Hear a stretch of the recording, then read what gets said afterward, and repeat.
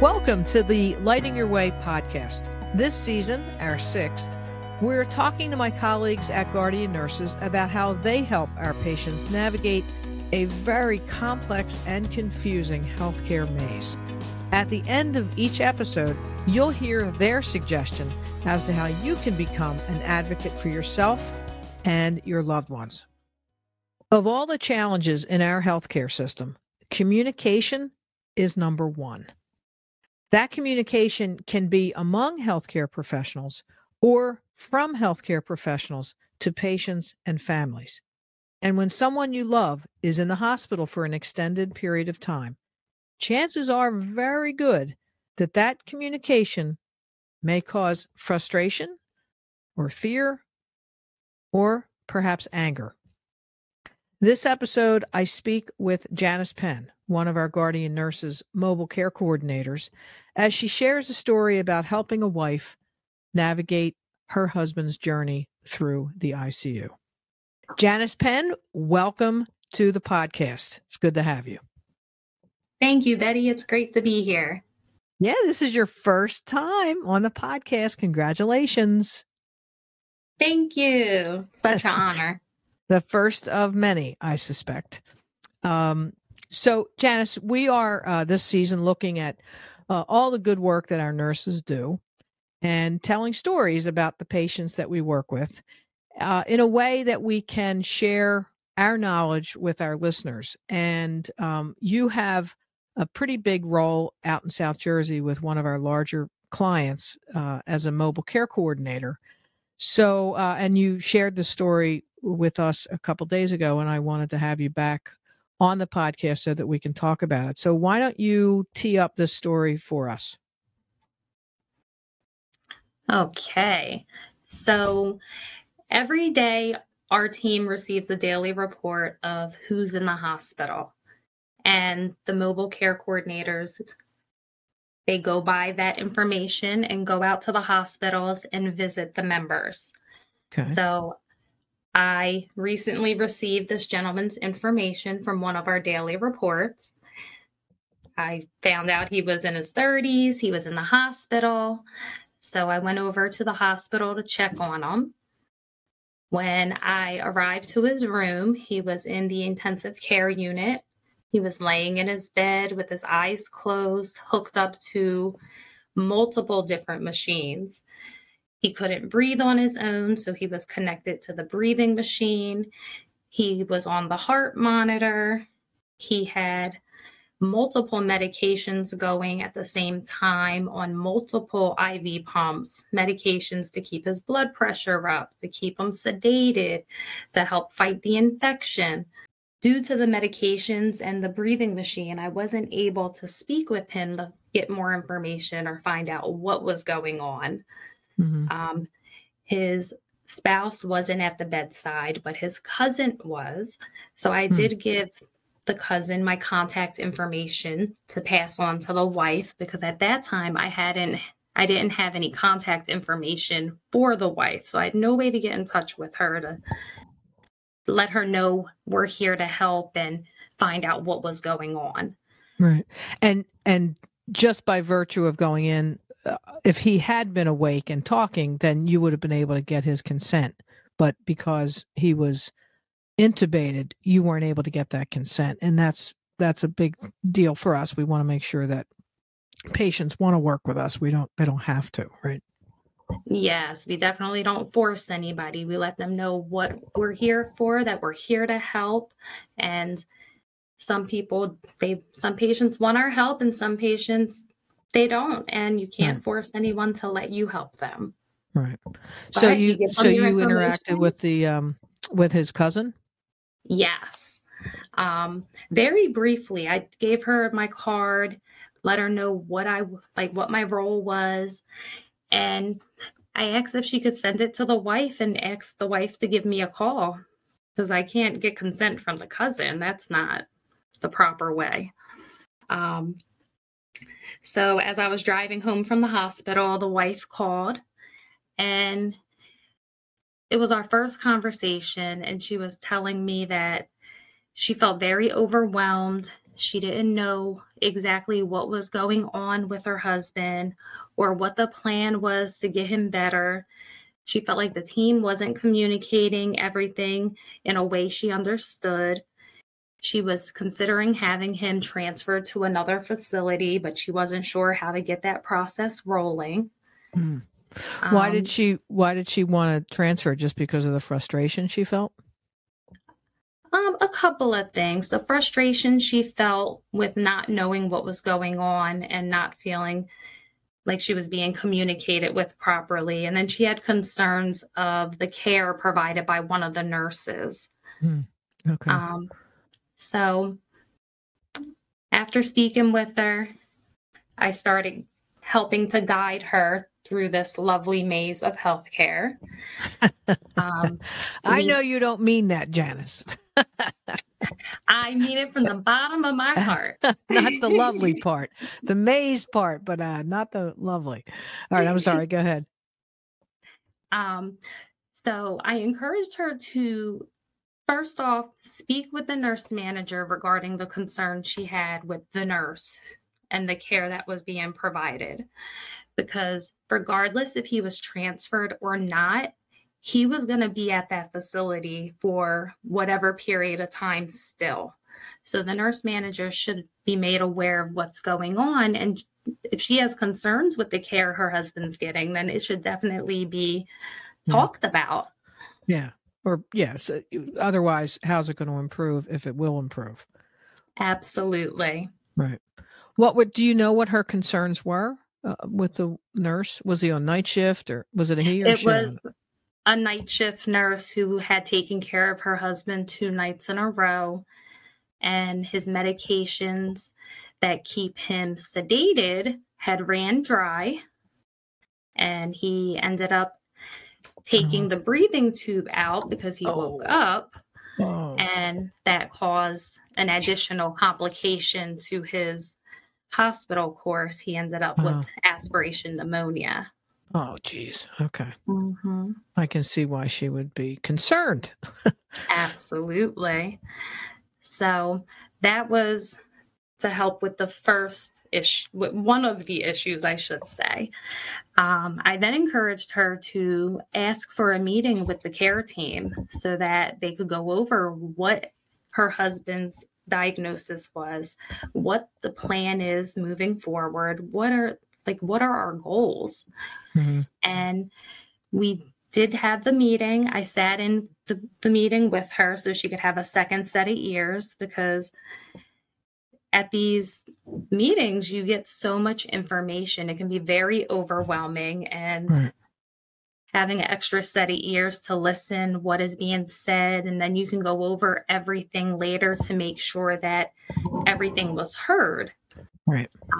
So she did have a meeting with the doctor.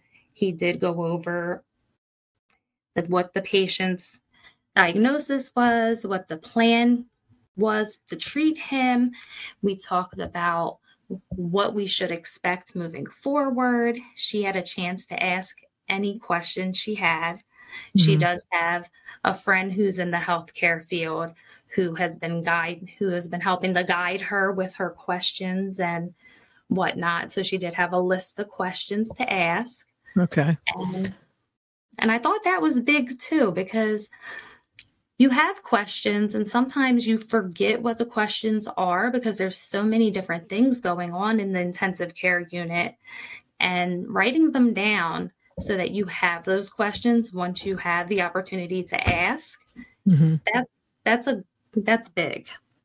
Well, and I think, I don't know if it was on this podcast or maybe it was just in discussion with our team, but we always recommend to families with any kind of lengthy hospital stay, and maybe even only 3 days, but certainly in a lengthy hospital stay, that you should keep a journal or a notebook, keep track of who's coming into the room, what questions you might have after they leave so that you can address it again. I think that's really helpful, because I know myself, if I don't write stuff down, I forget it, so I think and to have a care team meeting, to your point, is really helpful. And I don't think enough people know that they can ask for that. So kudos to you.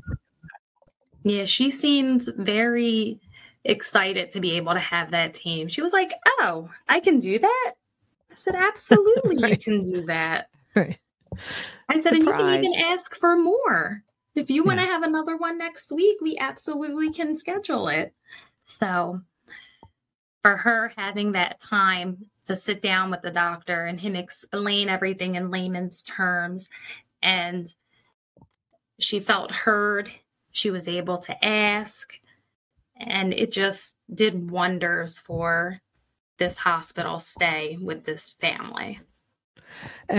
Proof that communication is can be very helpful, right? And often is the number one problem that we see for sure in our roles as nurse advocates, because to your point, the ICU is a very busy place.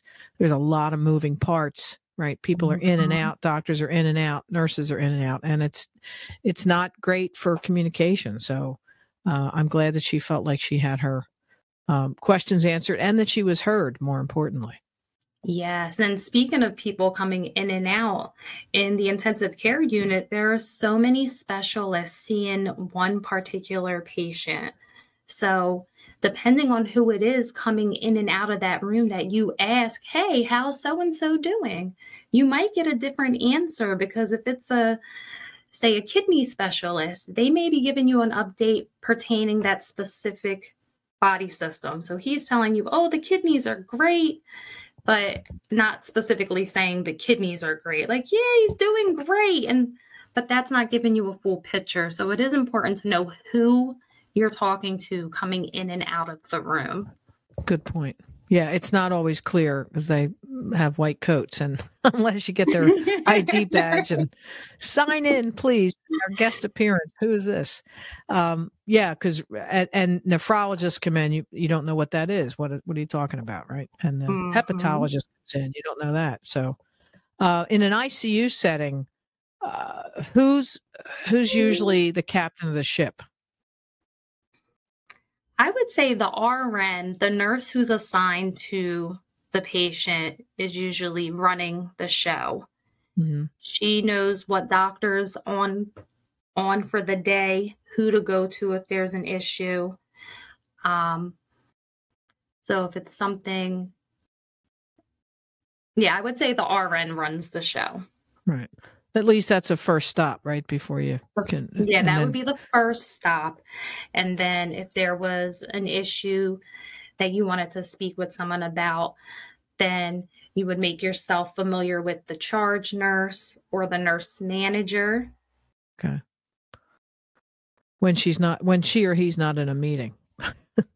But they're usually pretty responsive though when you request a meeting, or at least a quick side by side, you can usually get that. How Yes, long if the nurse. was your patient in the unit?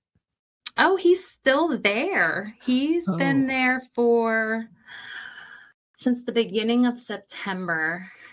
wow. And this is And mid-October. Wow. he's still there. Yes, ma'am. Has the experience for the wife improved as a result of having you coach and champion her through? Yes. So she is not afraid to speak up. She will ask if she's not sure who she should talk to. Then she finds the nurse and just says, "Hey, this is my issue. Who do I need to go to?" Okay. She is not hesitant to ask for a meeting with the doctor.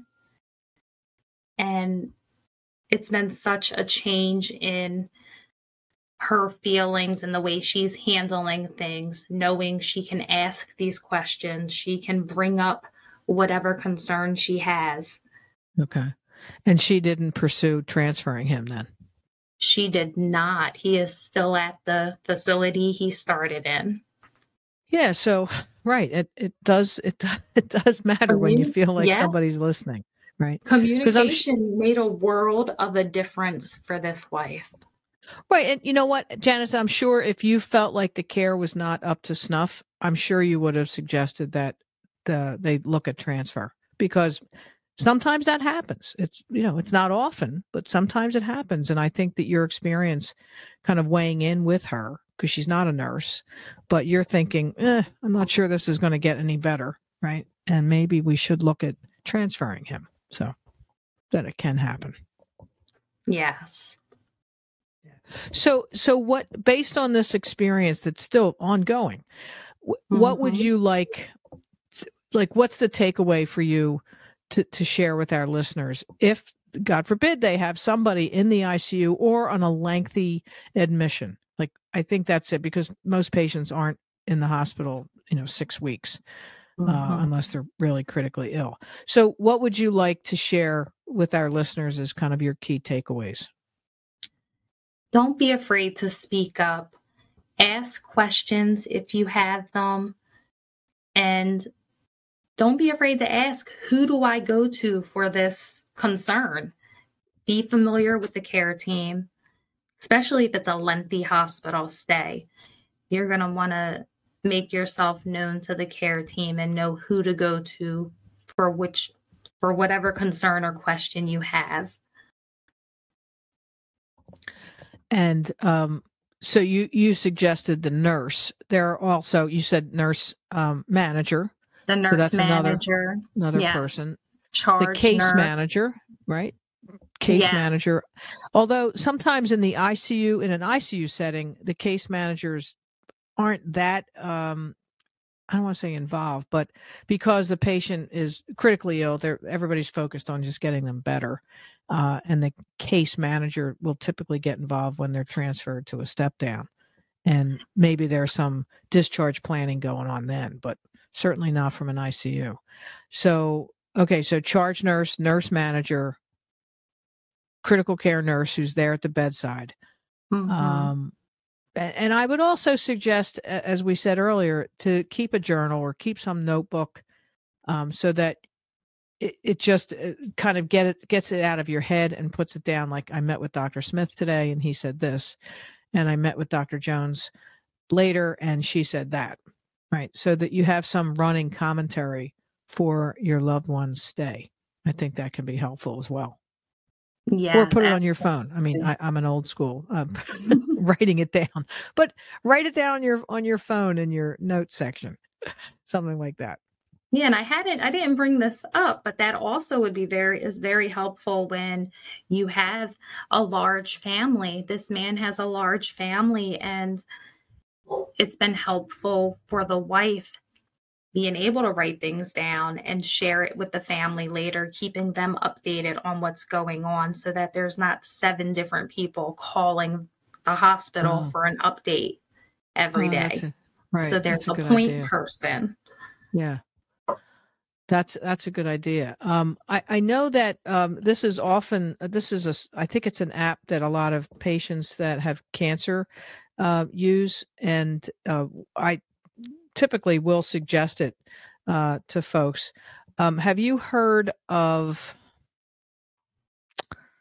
Hold on, I what the heck's it called? Have you heard of CaringBridge? No, what is that? So it's an app that you can load onto your phone, and in instances like this, as I said, I often recommend it to families who have patients or loved ones with cancer, because it can be so overwhelming to hear all this information and share it. But in an ICU setting, like the one you're talking about, so the app it's a communication tool for families. So say the wife registered and she said, my husband, Joe is in the ICU, and she sends a link out to all the family that want to know how Joe's doing, right? They can go on to the app and get updates. She has to, or she or someone else can write the update, and then it gets sent out to all the folks who want the update, or if they want to sign in to CaringBridge, they can get the update. So it's a way for a family to manage like just one update. That's right? awesome. And then everybody can join in. I know that, as I said, I've suggested to several patients that I've known who had cancer, and especially when you have family that's, all over the country, stuff like that, it can be helpful. So, Yes, I'm going to share that app with the wife when I talk to her next. That can be very, very helpful. Yeah, I think it's Caring Bridge. Maybe it's .org. Maybe it's not even an app, but I'm sure it's an app of some sort. but check it out, and that can be that's another tool as well. Besides, because it can be overwhelming, right, to communicate. Because people mean well and they want to know how things are going, but it can be frustrating because she's trying to have dinner, and she's got to update cousin Betty. So after she already updated Aunt Sally, Uncle Tom, and cousin Jessica. Right. Well, it sounds like knock on wood. This hopefully this case will end successfully, and he'll go home and be with his family again. So thank you for helping her and for helping him. By helping her, you're helping him. So thank you for the good work that you do. Oh, thank you for the opportunity. It is a pleasure. Okay. All right, Janice. We'll see you next time. Thanks for joining. See you next time. Thank you, Betty. If you have any questions that you would like us to address in a future episode, please email us at podcast@guardiannurses.com. That email again is podcast@guardiannurses.com. We would love to hear from you. Thank you for joining us this week. You can find the Lighting Your Way podcast on Apple Podcasts, Google, YouTube, Spotify, and Stitcher. If you liked what you heard, tell a friend and leave us a review. You can learn all about Guardian Nurses Healthcare Advocates on our website, guardiannurses.com. So until next time, find some joy in your life, pet all the good doggies and kitties, and remember to tell your people that you love them. Take care.